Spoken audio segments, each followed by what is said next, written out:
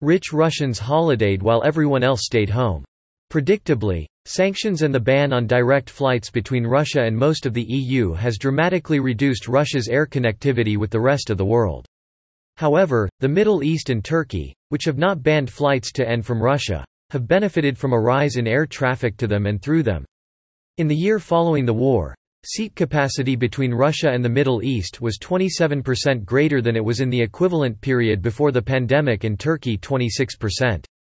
By comparison, it was 99% less to the EU and UK, 92% less to North America, 87% less to Asia Pacific, 76% less to Africa and the rest of the Americas, and 20% less to the rest of Europe.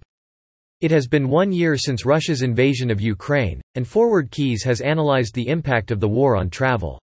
It reveals a number of trends, some expected and others surprising.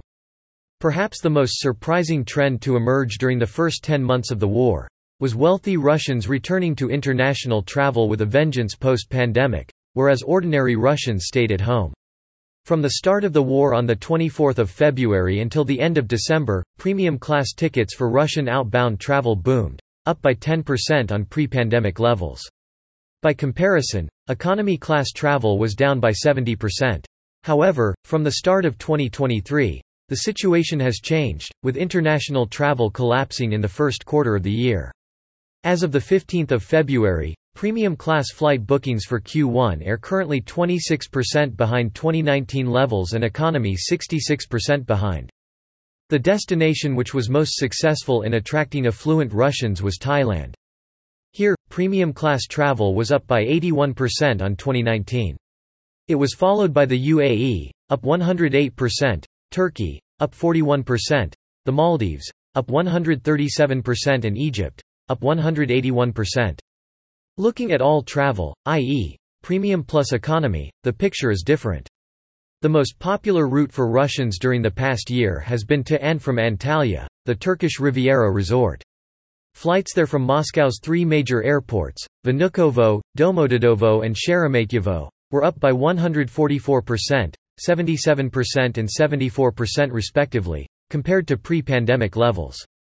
The next busiest route was between Istanbul and Moscow Sheremetyevo, up 73%, and Vnukovo, down 14%. The sixth busiest route was between St. Petersburg and Antalya, up 49%. It was followed by Yerevan, Moscow Sheremetyevo, down 47%, Dubai, Moscow Sheremetyevo, up 228%, Tashkent, Moscow Domodedovo, up 84%, and Antalya, Ekaterinburg, down 31%. One further notable impact of the war in Ukraine, and the closure of Russian airspace to many airlines, has been the increase in costs and flight times between Europe and Asia Pacific. Those costs have been passed on in the form of higher airfares, which have also been influenced by the late reopening of Asian destinations. In the year following the start of the war, average airfares between Europe and Asia Pacific were 20% higher than before the pandemic in 2019 and 53% higher than last year.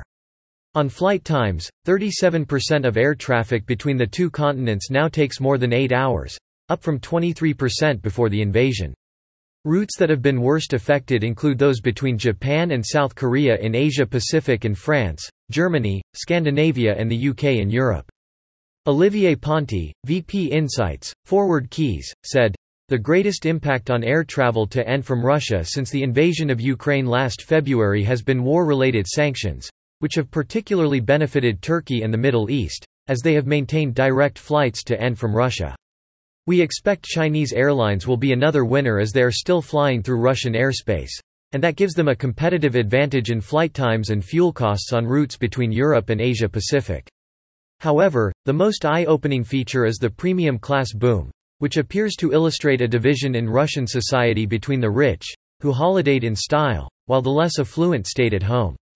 More news about war. Author Olivier Ponty, VP Insights, Forward Keys.